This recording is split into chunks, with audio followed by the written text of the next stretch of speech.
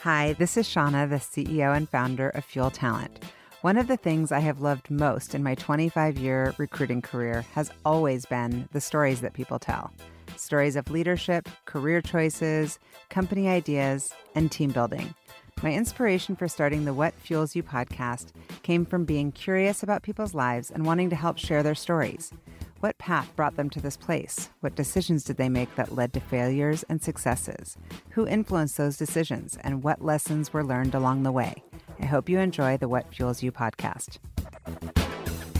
Jay Deutsch is today's guest on the What Fuels You podcast. 36 years ago, Jay and his best friend Eric Bensusan started BDA, a merchandising agency for iconic brands. After selling pins at Seafair, the pair had an idea that they successfully pitched to the NFL when they were only teenagers. Today, BDA is a global leader in promotional merchandising and technology solutions with over 750 employees and 34 offices around the globe. BDA generously gives back and has raised millions for causes like ovarian cancer and domestic violence, a cause very close to the company's heart. Jay is also a co-owner of Seattle's new NHL team. He is a father to 3 children and a great friend. Welcome, Jay. Well, let's just end it there. Thank you. That was fabulous. Mic drop. I love that. Drop it. Good night, everybody. Thanks. I'm just going to pull the George Costanza right now. You could retire. Okay, so I don't know if you've listened to the podcast, but we start with rapid fire, which is kind of how you and I engage with each other anyway. So you ready? I'm scared, but I'm ready. Don't be scared. These are fun ones. What is a hidden talent? That nobody knows or that everybody knows? That nobody knows, or maybe somebody knows. Maybe, I don't know, your inner circle. I'm probably still one of the fastest 52-year-olds you'll ever meet. Like runner? Runner, fast. Oh. Speed. All right. I would say I'd race you, but I'm slow, so I'm not. It's a hidden talent. Okay. Now it's not anymore. All right. Well, this links perfectly to my next question. Which sport would you compete in if you were to go to the Olympic Games? Can I tell you? I'll take a quick story. Well, yes. I'm not going to ever hit the court. So I actually tried to set up the Israeli curling team. Oh. Because that you really don't have to train that much for. And you can just see me and my guys coming in like a NASCAR driver with like Marlboro and Grey Goose. I mean, we were going to be logoed up. So that is so if I had my best, it would be the curling team. And I could still compete today. I didn't think that was going to be your answer. If you could tell, well, we're recording this, whatever today is, we're about to have 4th of July. And so it's during this like pandemic COVID time. So if you could teleport anywhere right now, where would you want to go? Wow. Let's get 3 years from now. I think it'd be better than what it is today. And it's not COVID. It's not COVID. And you're just like, I want to be somewhere else. Where are you going? Ooh, I might go back to 20s, Jay. I have a lot of advice. Oh, you're saying like a time in your life. I'm saying like a physical location. Like in my mind, I'm like, you laid the question out. This is rapid fire there, Shauna. Okay. All right. If you could choose between running of the Bulls, World Cup, or Tour de France, where are you going to go? I'm going to go running of the Bulls. Yeah, I saw that on your like bucket list from a different interview. Yeah. That sounds like scary as shit, I have to say. I didn't know. I don't think I'm going to be running with them for like an hour. You get in there for like 30 seconds, which feels like, I guess, like, an hour itself. And then you're like the adrenaline rush. But, I've been to lots of sports things. I've been very fortunate to go to a lot of cool sports stuff. And running with the Bulls is, it's a bucket list.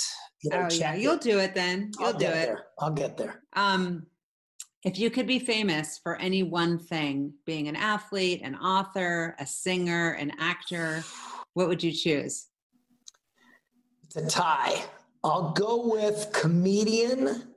Oh, comedian. Or a sportscaster.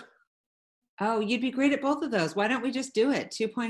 Yeah, there it is. Well, BDA, you came, you saw, you conquered. You're done with BDA. I'm going to moonlight as a comedian. Yeah, the new Mr. Maisel. I like it. I'm calling agent. Can I be the agent? Yes, you could rep me. I'm good with that. I will rep you.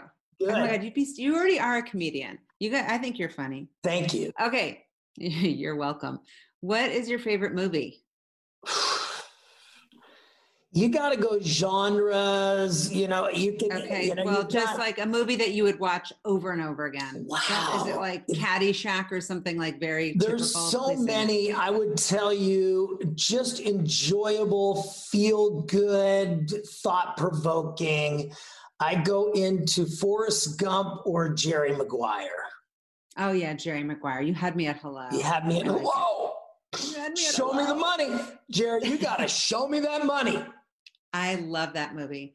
So here's my last question, and then we're going to get into Jay. Like Jay is a little boy, and I want to know all about what you were like as a kid, because I feel like we would have been like BFFs. Scary. But here's my last question. Yes, lady. Do you have a motto or a saying that you live by?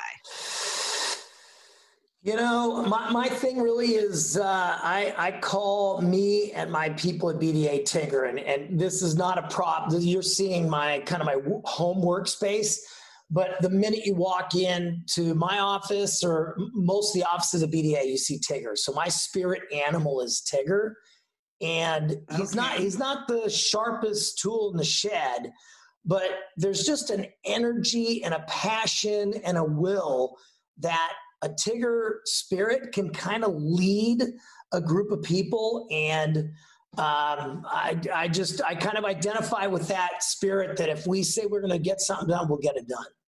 I love that. And I believe you. I always would that's the guy I want to bet on. I want to be on that winning team. Well, I totally get that energy from you. Thanks. Well, I'm a glass half full kind of guy. Well, it's good. Yeah. So are you more like, tell me about your family. Are you more like your mom or your dad? Well, that, you go deep on that. I've got an amazing mom. She basically raised us as a single mom. My dad passed away when I was 9. And so my brother, I've got a younger brother who's my best friend in the world. And so, at 9 and 7, my mom's left raising 2 boys. And what's even more incredible about that was she was a single child. And so her mom passed away 9 months before that. So she just got her world rocked, and we turned out okay. And I got to tell you, we went insular, and we really became about us first. And just instilled that in us as just families first. And then, that something like that and that dramatic in a kid's life kind of just starts defining you. And so, my dad was, you hear stories along the way from people, and he was one of the hardest working guys. I mean, he grew up, absolutely dirt poor and in kind of the Jewish neighborhood here that, was not a great neighborhood. And he was just a self-made guy. And so I remember him just always working hard. And it just kind of ingrained in me that that's what you're supposed to do. And so it's kind of fueled me, no pun intended, but it's kind of fueled me for what I've done and how I approach life. Yeah. And when you say fueled you or kind of shaped you in that way where you're like, I better take care of my family, and like I'm now the man of the house at age 9 kind of energy, or more like I want to be like my dad and make my mom proud, or like, what does that mean? Yeah, that's God. I feel like I should get on a sofa right now. And you need to get on the sofa. And I say it in all my podcasts. Please. I'm like, lay down for this part because I don't mess around with small talk. I get that. You don't know that about me, but I don't actually like small talk. I like to get to the meat of the whole situation. That's why people love you, Shauna. That's sweet. I actually really selfishly am psyched to get to know you better on this call. Well, I will get to know you off this call if you'd like to. But what I would say is that, It impacts you in a couple different ways. You become kind of the man of the family a little bit. And that sounds weird at 9, but, at 11 and 13, I started doing things that most 11 and 13-year-olds don't do. I was very driven as a kid, still very driven today. But when I think about my dad, it was more like, I don't want to work till I thought that was why he died, and so I'm going to be successful before 30. That's it. Yeah. Gonna try to make my mark before 30, and it drove me. And yet, what it's done is hi, I'm Jay Deutsch, and I'm a workaholic. So I love to work. I'm passionate about life. Whatever I do, I kind of try to do it big. And but my dad, his lasting legacy in me is that I work hard and I care, and I think that resonates though, and you can tell from the culture that you've built at BDA, which we're going to get into. But I'm more curious about, like, when you're talking about the drive and talking about what it is that you're wanting. It seems to me like you probably would be driven no matter what you were doing, but you actually, and I've read this and it's clear that you're focused on being passionate first, and that the money follows. Like, I'm going to do something I love, and you're not going to go get successful or be a workaholic, doing something that's lame that you're not interested in. Yeah, I think, look, like I said, I like to enjoy life, and I can enjoy life working. And the great thing about my job is, and I've been very fortunate to have the same job for 36 years. I've had the same. When I read that, I'm like, 36 years, aren't you like 37? Like, how did that happen? You know what? I love you. Do the math. I'm 52. I started this when I was 16. And I love that story. And so, when you put that together, it's kind of that old saying, if you love what you do, it's not work. And I truly love my business. I love what we do. I feel the exact same way. And you and I are among the lucky ones for sure. So when you founded BDA with Eric, this is always a question I'm just curious about. Is it like you and Eric being like, hey, we're buds, we're both driven, we should start a business together? And then you start the business, like then you go find the idea, or did the idea come and then you're like, hey, Eric, you want to do this with me? Or like, how did those first sentences of conversation go? I'm Jewish, so I could say this. 2 Jewish kids together, we're trying to think about how we can make a buck, was always kind of what we were doing. But we grew up 2 houses away from each other. And Eric and I have been best friends literally since we were children. I mean, I think I moved in the neighborhood when I was 4, he was 7, and all of a sudden, we're best friends. And and even though he was 3 years older than me, I just always was kind of hanging out with the older kids, anyways, and whether it be sports or business or whatever. And so we just became fast friends. And what happened was we loved sports, and so we were always around the hydroplanes. And Eric was a big collector of hydroplane pins, and then we just said we could start a business, and we came up with an idea for the Seahawks. I called up the NFL as a 16-year-old kid from my mom's house on a yellow rotary phone, and they gave us a license. And that's insane. It is, but I'll tell you what, there's always been this, you make your luck. A lot of times they say that, and I don't know if we make luck, but you make friends. And there was a guy by the name of Gary Wright, who is legendary in Seattle sports. If you know Gary Wright, you love Gary Wright. And he heard out 2 kids and said, you know what, if you call the NFL and use my name, I'll back you. And that's kind of how it happened. And so a business was started in November of '84, and here we are today. So tell me about these early days. You go and you get like a business license. I mean, how do you even know what you're doing? Did you have tools around you? Like, I probably could have, because I had I had entrepreneurial, everyone in my family is entrepreneurs, and they probably would have said, do this, now do this, now do that. But it sounds like you didn't have that mentorship or like kind of father figure telling you what to do. Did Eric? No, how'd you guys know what you're doing? We stumble and fell a lot. You learn a lot when you fall down. You dust yourself off and get back up. Yeah. We went to an attorney. They said you gotta incorporate, and we said, oh, okay, we'll do that. And, I think the thing is we didn't know the word no. It was like, okay, why don't we try it? Why not? Now, it's a little different when you're 16 and 19, of course, out of your parents' house, and you don't have a pot to piss in. So you got two kids putting in basically $500 a piece starting a company. And then all of a sudden you're doing a licensed program for the NFL up in Alaska for the Seahawks. And so we didn't say we couldn't do that. And so we'd call anybody, we'd talk to anybody. Back then there's no emails, there's no cell phone. I mean, you had to work mail, you had to work, and so. Yeah. My first job was actually working for Seafair. My internship during college. Yeah. And all the jobs were always like, here's a phone. And I had that same kind of fearless energy. Like I didn't know much different than just like, oh, okay, well, I'll just pick up the phone. But it is interesting because it's like, how do you instill that in kids? Like, how do you transfer that grit or that fearlessness or that resourcefulness? Well, I'm listening. Right? Do you have advice? I don't know. I feel like I'm like making my kids, especially during COVID, I'm like, listen to a masterclass, take this, listen to this podcast, get read away this from book. Mommy. Go fill Mommy's glass up. Go. What are you doing here? Right. Right. I'm just like, how do you? It's hard. It's almost one of those things. Like drive is one of our values at Fuel, and drive is something that I'm like, you just can't teach it. It's like either you have it or you don't. And I'm always curious. That's why I was kind of pushing at the beginning, like, where did it come from? Because most people know it's either kind of a fear-based thing or I want money, or I know exactly where I'm going.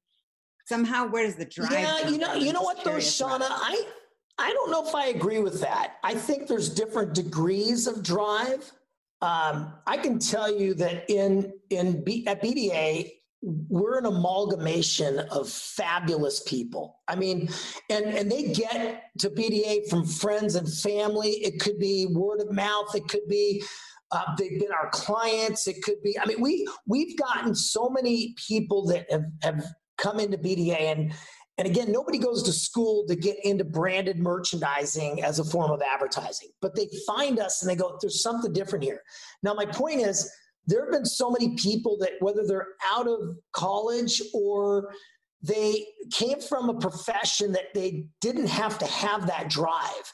And so, the environment that they're in with the people around them that kind of empower them. Yeah. Some people don't get that empowerment. And when that's true. That's a really good point. And I'll tell you, we've turned on so many people. And what I love is people will say, and I could see it too, but they'll have this self-awareness that when they came to BDA, they were kind of, I don't want to say timid, but they weren't what you would say drivers, and they're going to go do it. Now, not only are they drivers within the halls of BDA to get their job done, but they're drivers in their life. Whether their expectation level went up from the restaurant that they're in, or the cleaners that they're in, or the way they handle situations or their life. And I do think there's a power of mentorship and being in an environment that kind of fosters that. Now, not everybody takes to that, but I will tell you that for those people who say, I just don't have that drive, I'll just say, maybe you do, and you just need someone to bring it out in you. Yeah. Yeah, I love that. I'm sure that you're an incredible leader in that way, and that has to give you a ton of satisfaction. I have to say, I went on your website. It is so kick-ass. It is the most killer website ever. I think you guys have redone it in the last few years, because I remember, when did you redo it? It's so good, Jay. Maybe 2-3 years ago, something like that. Yeah. But thank you. It looks so good. And I saw that it says on there kind of like we strive to like kind of pull off the impossible. Yeah, that's what we do. What does that mean? Well, look, our clients, we're so fortunate for the Fortune 1000 customers that we have. I mean, we've got, some of the biggest brands in the world with the FedExes and the Home Depots and the Coronas and Caterpillars. And so we're very, very lucky with the clients we have. And then the sports teams and the leagues that we deal with, and the video game spaces with the Xboxes and Nintendos and Sonys and everybody. So we're very lucky. But if you're not good with those clients, they will let you know. Yeah. And quite frankly, there's a lot of other people who would love those accounts. So the client experience that we hold the standard to, we have to, and the saying that we use around our halls today is we have to raise the bar. And even if we think our bar is higher than everybody else's, you still have to raise that bar. That's what a leader does, because if you don't do that, you get what's the worst word in business is complacent. And people will knock off complacency. So for us, we're challenging our folks.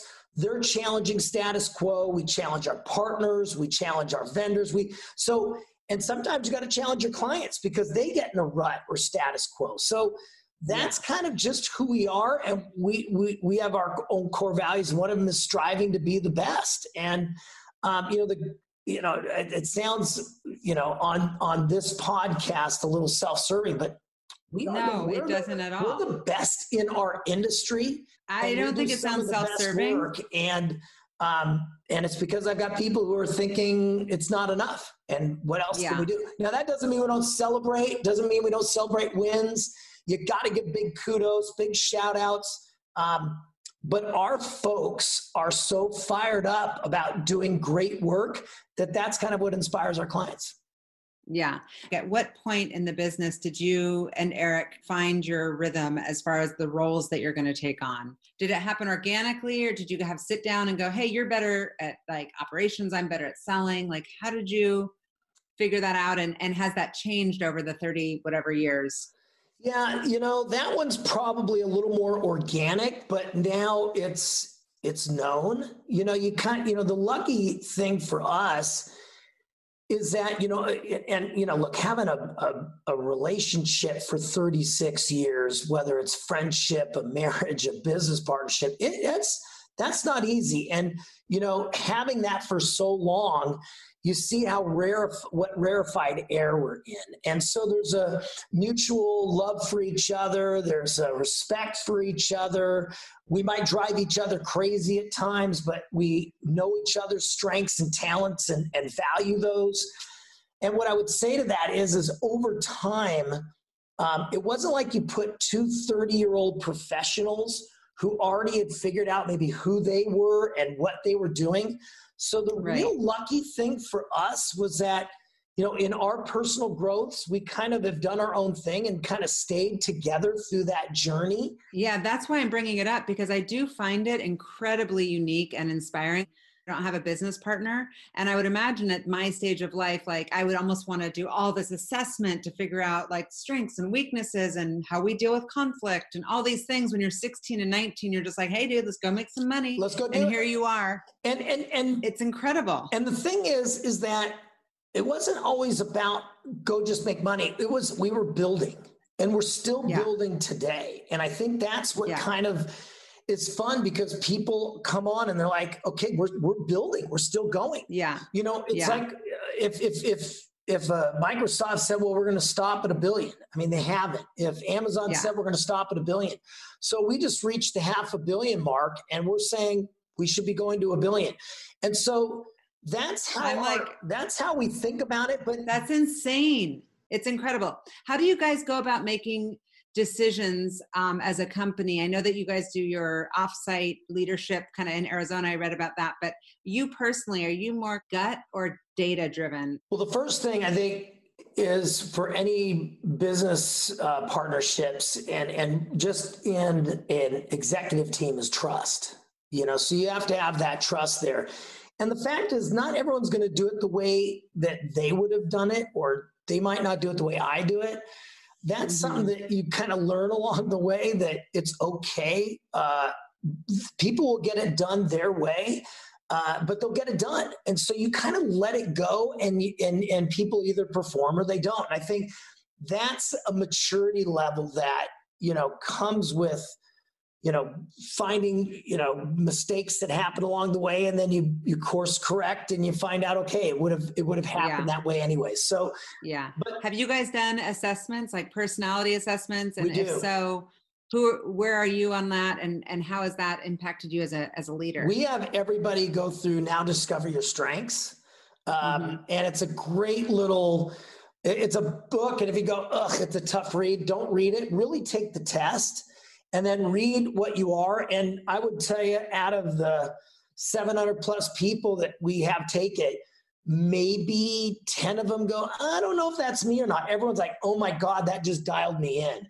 And it really kind of gives you attributes that you're strong at. And the concept is pound your strengths. Don't just focus on fixing your weaknesses.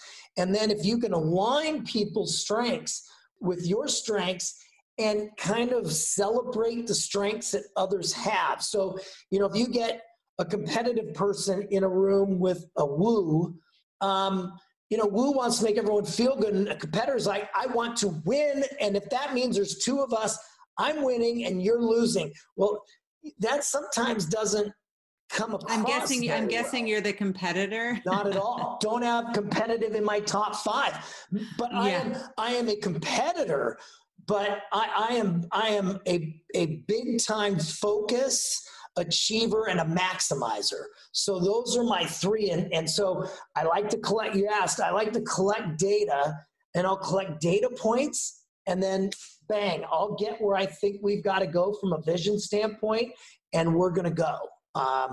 But I like data. I like data points. I like listening. One thing about me at BDA, and I think what I think people love about BDA is their voice is heard.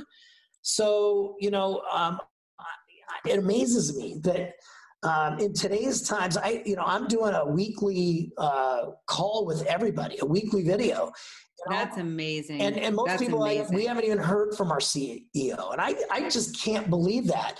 I'll talk to people that are new at the company, and they'll go, I was at my old company for 4 years and never talked to the CEO. And I'm like, well, get over that, because you're going to see me. And I expect a high five. I used to be hugs. Now it's a elbow bump, but I'm a hugger. It's going to be hard for me if I see you not to give you a big hug. Virtual hug, babe. Virtual hug. So if you weren't doing this, what would you be doing aside from being a comedian? And I'm going to represent you, because we're doing that, just so you know. Could you see yourself working for someone else? Or are you one of these entrepreneurs who's like, yeah, no, I'm always going to have to kind of be the boss? You know what? Not in a bad way. No, it's a great question. It's a tough self-reflector. I don't say I can't work for somebody else, because, I think if I listen to my own words, I'm in my management team talking about how we all work together. So it totally. And you're working for your company. You're the servant leader, it sounds like. Yeah. I think I could work for somebody eventually, or a public company, just so long as I respected the leader. I think, but I think that goes for everybody. So, I've had some dear friends who have had some great mentors and leaders that they're running companies today. And I'll give a great example of Todd Lewicki, and who is one of the best. We're going to get into that. We're getting into the NHL. Well, that. He's been a friend of mine for almost 28 years. I think the world of him. He's just a born leader, and he's so genuine and authentic. And my point is that he led, and then he went to the NFL and, had Roger Goodell as a boss. And what I love about him is he says, I had so much respect for Roger Goodell, and that's why he felt like it was a great gig for him. So I got to tell you, he's a guy who I would look at and go, well, if he could do it, why couldn't I? So I never say never about anything.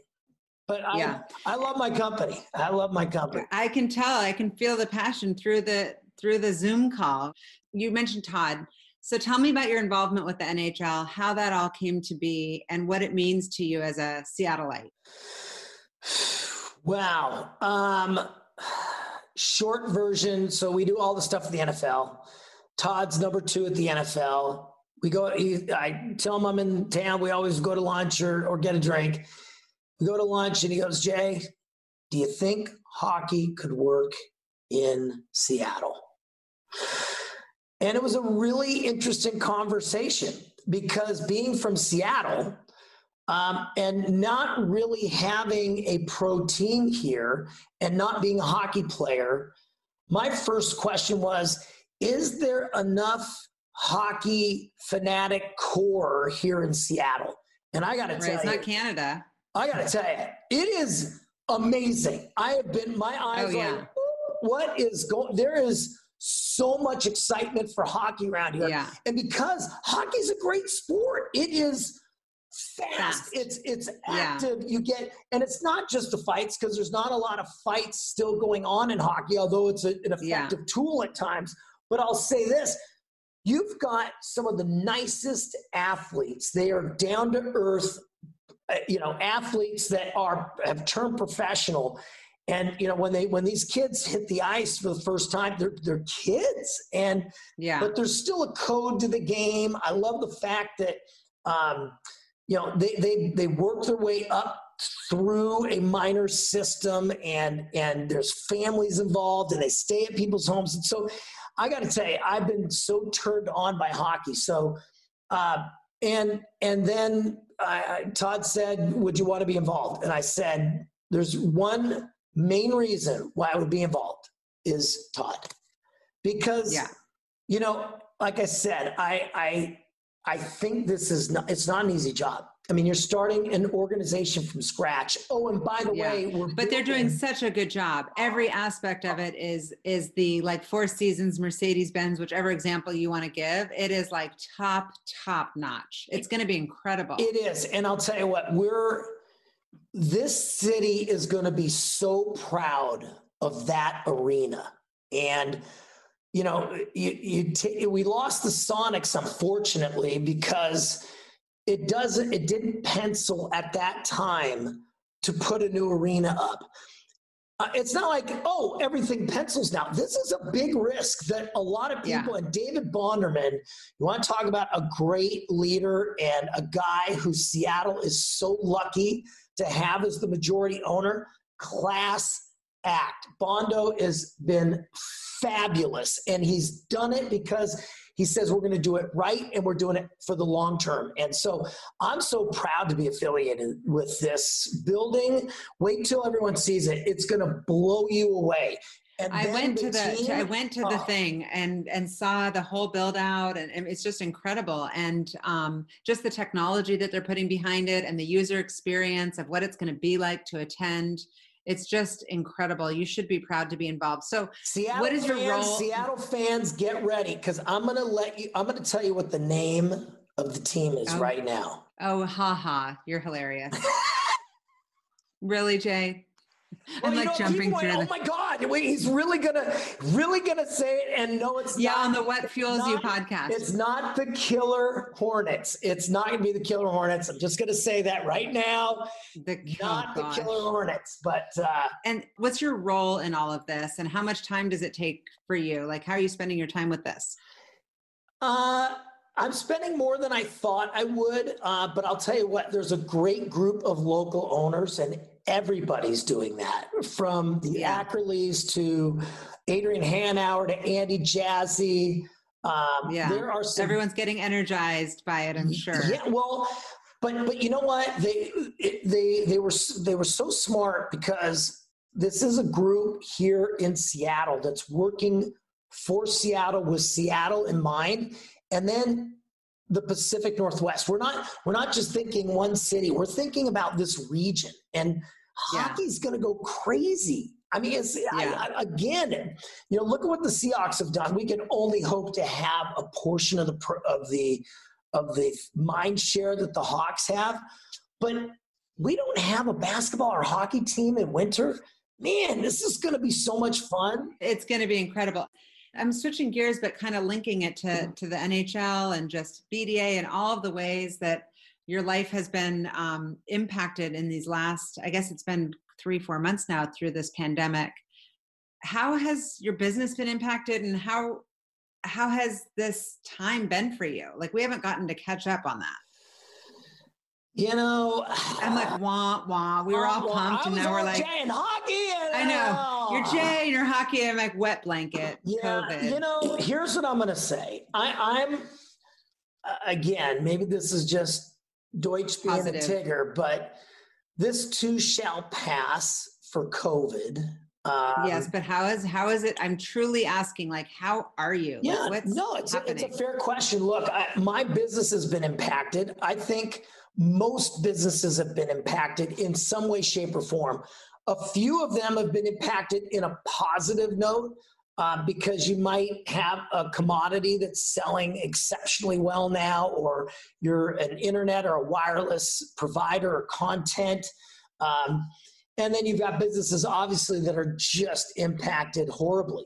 We've got clients on all end of the spectrum. So in the video game space, terrific. You know, of course, like, everyone's at home playing video. Every kid's got, now 7 hours that's afforded to them a day to go play. Yeah. And so that space has done exceptionally well. And some of our essential clients, whether it be grocery stores or the home improvement stores or alcohol, when did alcohol become essential? When you go home. And so, but what happens is that there are clients of ours that are impacted. And like, what's your event driven and all? Yeah. The number one is sports. I mean, if you had said in a recession, what's your business clientele that's not going to really be impacted? I would have said the sports teams. People love sports. I mean, we're dying without sports content. And, you're seeing documentaries get higher ratings than NBA playoff games now. I mean, it's people are thirsty for it. But to that point, that business for us has been impacted, when there's no fans to put in stands and there's no events. It's tough. So that's hard. But what I think it does is it forces you to reinvent and reinvigorate the businesses that you're in. And so instead of sitting there going, oh, woe is me, and this goes back to Tigger, because an Eeyore would go, oh, woe is me. We're screwed. I can hear it so perfectly in my headphones. It's literally never gonna make it. And Tigger says, hey, let's go. Come on. What are we gonna do about it? So it's okay to be a realist and say this is the situation that we have. But then it's about, okay, what are we gonna do about it? And you can either sit around and mope, or you can get your ass in gear. And that's kind of what we think about. My guess is that you've shown up in spades as a leader right now. I can just tell you're like, I'm calling my people, I'm having these meetings. And I think some people go to fear and they kind of hide behind and just kind of wish it away. Like, I mean, it's hard to lead, especially from afar, when you're so used to touching it and feeling it and seeing it and really being able to read people's faces and energy. Yeah, I'm a huge believer in human interactions. And I think Zoom and Teams have brought us a little more of that. But we just had our senior leadership retreat, and we did 2 days at BDA, and we had 25 people in a large enough space. We have what we call our family room in our warehouse, and we put everybody in their own desks and social distance with masks. But I got to tell you, it was refreshing, and you watch and you see, and the discussion, and then it was breakout groups, and people are talking. You don't get that on these calls. No, it's really hard. It is hard. And I'll say this, I think that people are craving that. And I think it's causing, whether it's our kids who might be just a little off, but they don't know how to interact. They don't know how to deal with it. A lot of adults don't know how to deal with it. Yeah. I think there's depression and mental health issues are real. I bet. And you know what? I think that little extra, let's get back to normal. And while there's a tool now of Teams and Zoom, it's not normal to only have this. And so I will tell you that when I talk to people, and we started when COVID hit, and, we had to do layoffs. We had to do layoffs at BDA. It sucks. It doesn't feel good. I'm protecting the majority of our people by, unfortunately, having to make tough decisions because we saw that our business was going to be impacted. And I didn't hide behind it. And I stood up and said, here's what we had I spoke to you that day. You were so shaken up. And so I could just tell it's so hard. It is, because a lot of these people are my friends. Of I mean, course. people that I really liked. And I was on the phone with a lot of them. And it sucks. And my point is that the next day when I addressed everybody, I said, look, I can't tell you I'm going to do it exactly the right way. And I can't tell you I'm going to do it the wrong way. I'm just going to do it the BDA way. And I'm going to keep it real. And I'm going to tell you what's going on. And, that's how I'm going to do it. And so that's how I've done it before. And I think when you're genuine and you're authentic and people know it, you're afforded to either make a mistake, or you're afforded the fact that everyone's never going to agree with you. But you have the trust of the people, which makes all the difference in the world. They trust you and they know that this is painful for you. They're not thinking that you're taking it lightly. Is there anything from this period of time that you will take with you personally or professionally and say, I kind of like this side of myself or this way of living? The only one, and this is the one that I had, and it's interesting because I asked,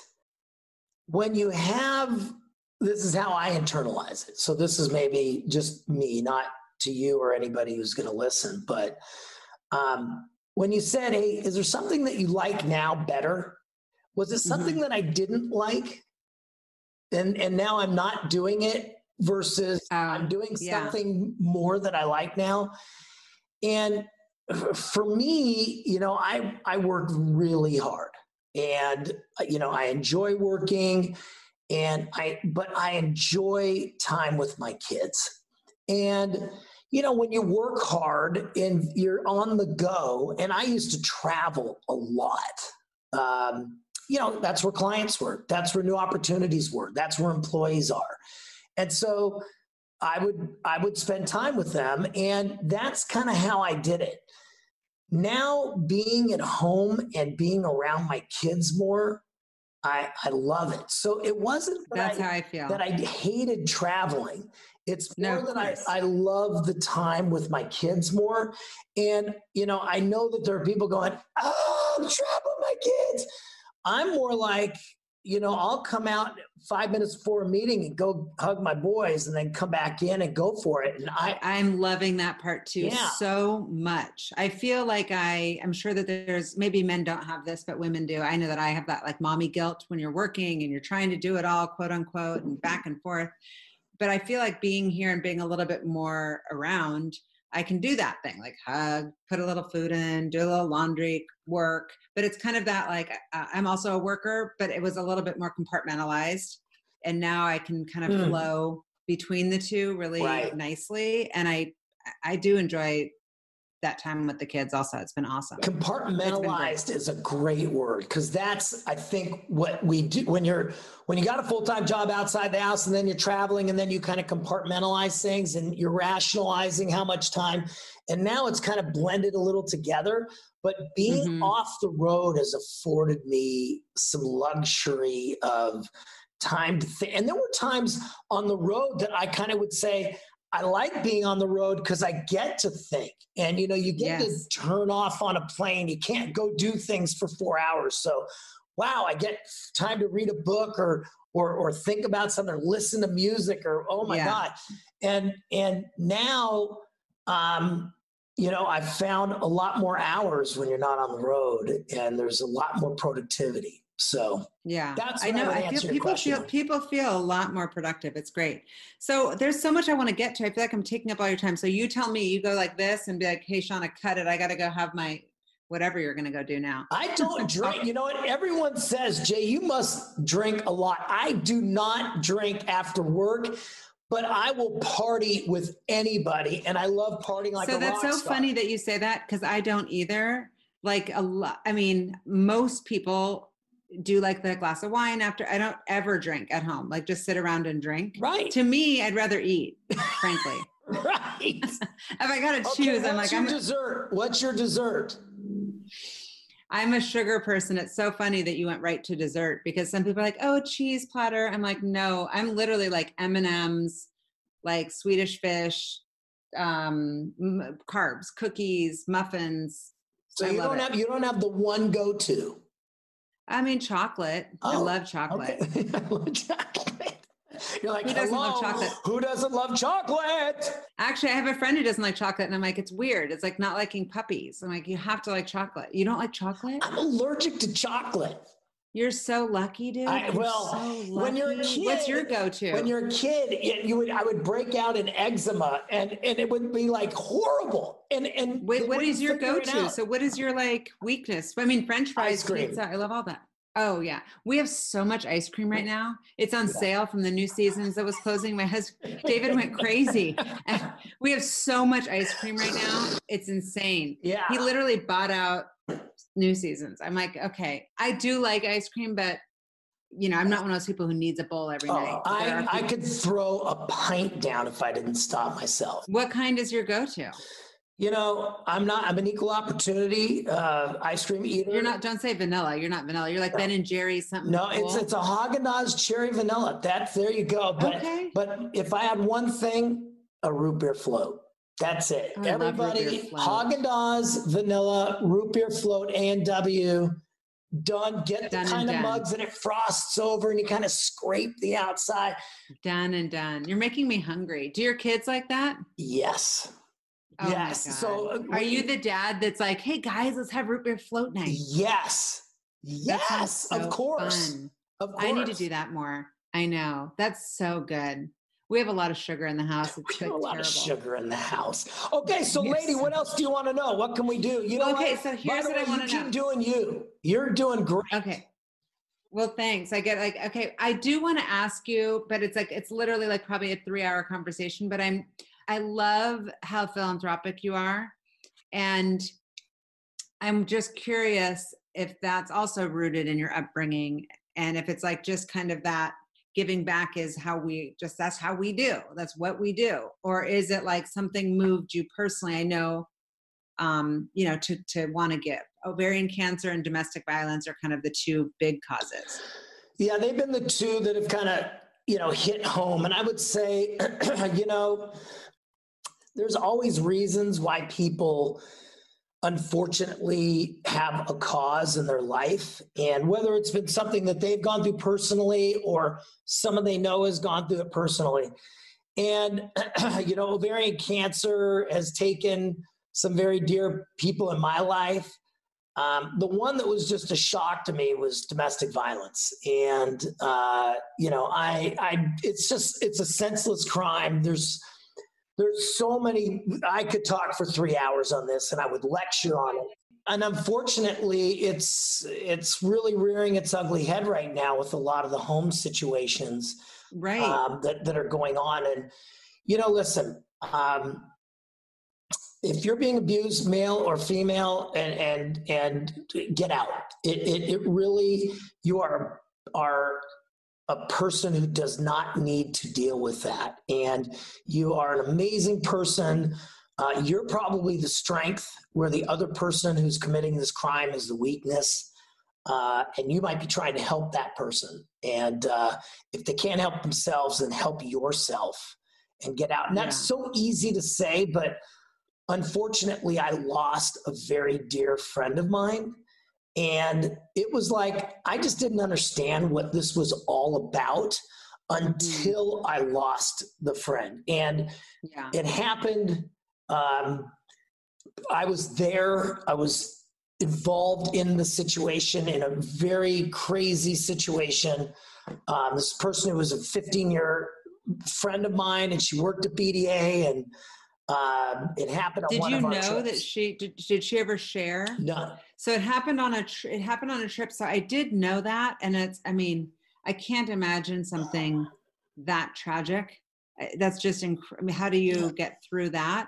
And it's hard. I love that you've put the energy behind kind of finding solutions or trying to help versus just, again, it's not this victim thing of like, oh, this is poor us, this happened to us. It's like, nope, we're going to get behind it and we're going to make change. And it was incredible. You know, Shauna, it was a journey that I got to go on, and it was, a very unusual journey at that. When this happened, I came back home and talked to her family, and she had her name was Susan. And Susan Brockert's daughter was almost 16 at the time, and her son was 10. And I talked to her and her family, and I said, this is not a story to tell. What do you want to do? And they said, we have to share the story. And Maddie Brockert, her daughter, is still telling the story and still trying to help out so many people. But through a friend, he knew that ABC was looking for people to go on a show, a reality TV show called Secret Millionaire. And I hate the title, but I had fallen into that show probably a year before and actually watched it on a Sunday night and said, God, that was actually a feel-good reality TV show. And so I knew of it, but I turned it down twice because I didn't want to go on TV. And it's like Undercover Boss. It's like Undercover Boss. And like I said, I hate the title, but the premise is that you go into charitable organizations and you donate your time and you volunteer, but you don't say who you are and what you're doing. And the documentary is about that. But then there's a reveal at the end that not only are you the volunteer, but you also are going to donate some money. And through this whole crazy process, I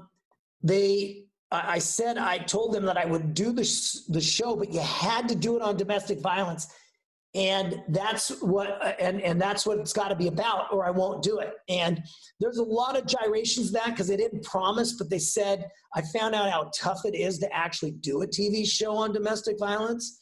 And so, but I went on this journey with them, and it was, only 3.5 months, let's say 3.5, 4 months after this incident took place. Oh my So gosh. I was a freaking mess. I mean, I can only imagine. I was crying almost after every interaction, and I met up with some amazing people that took me through their stories and took me through this journey of how senseless and ridiculous domestic violence is. And Mona Lou in Arizona is just an incredible lady. And so I got to go on a 1-week journey where they they strip you of everything. You live in an absolute dive house. It's not a lap of luxury. It is, you're getting gritty but what happens is, and I'm an authentic, real guy anyways, but it became even more because there was zero distractions in your life. It wasn't like I went to this and then went home to my family and all that. So you get introspective, you get a lot of gratitude for where you're at and what you have in your life. And at the same time, you're just honored by the people that are working their ass off in these organizations to try to change the world. Yeah. And man, I was just moved, and it was an incredible experience. So it left an indelible mark on me that today I've been able to get BDA behind how do we fight domestic violence. And we've just armed ourselves. We just gave a $100,000 donation to One Love, which is. I was about to say, are you involved with One Love? Because Katie's a really good friend. Do you know? So Katie Hood's a really good friend of mine. Love, and I love their messaging, and I love what they've done. It's so good. I'm so glad. In my head, I'm like, I need to introduce him to Katie, and of course, Katie. Yeah, and the thing is, there's so many avenues to it, and it's so deep rooted.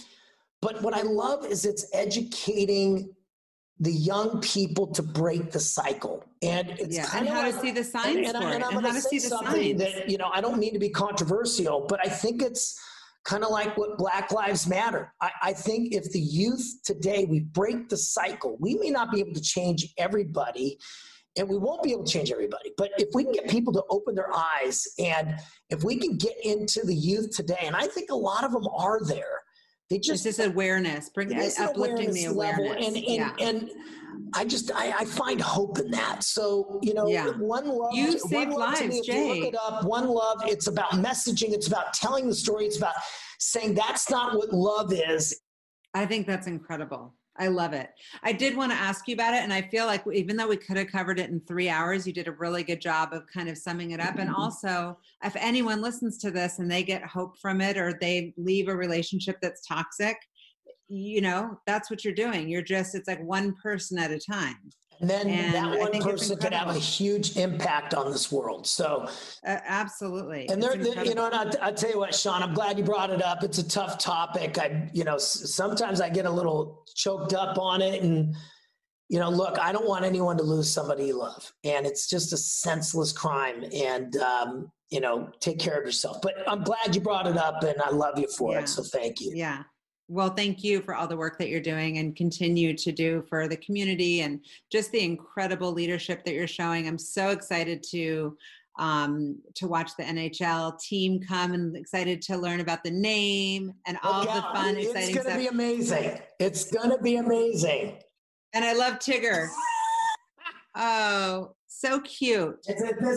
I have like 4 or 5 Tiggers around here, but this is my boy right here. That is the cutest thing ever. I want to take a tour of that office and see all the other things in there, because I'm kind of getting distracted. There's a collection. It's a mishmashy of places that I go and travel with my kids, and so there's a lot of stuff. But I got to tell you, it's a lot of fun. I'm very fortunate in my life. I mean, I've got a great family. I've got great friends. I've got an amazing company, and I'm happy that you're doing great. I love you as a friend. You're fabulous, but you already knew that. Thanks, honey. Oh, please. I'm sending you huge, huge hugs, and mwah, to the kids and to everybody. Sending big love. Mwah. Shauna, see ya. See you. Thank you for doing this. I appreciate it. Of course. Thank you for listening to the What Fuels You podcast. Be sure to subscribe, rate, and review on iTunes, Google Podcasts, or Spotify, and follow us on social media to keep up with the latest news and episodes. You can also contact us at podcast@fueltalent.com to provide feedback, ask questions, and share topics or guests you would like us to cover in the future. We hope you feel inspired by our guests and that we have helped fuel your day. Join us next time for another episode of What Fuels You.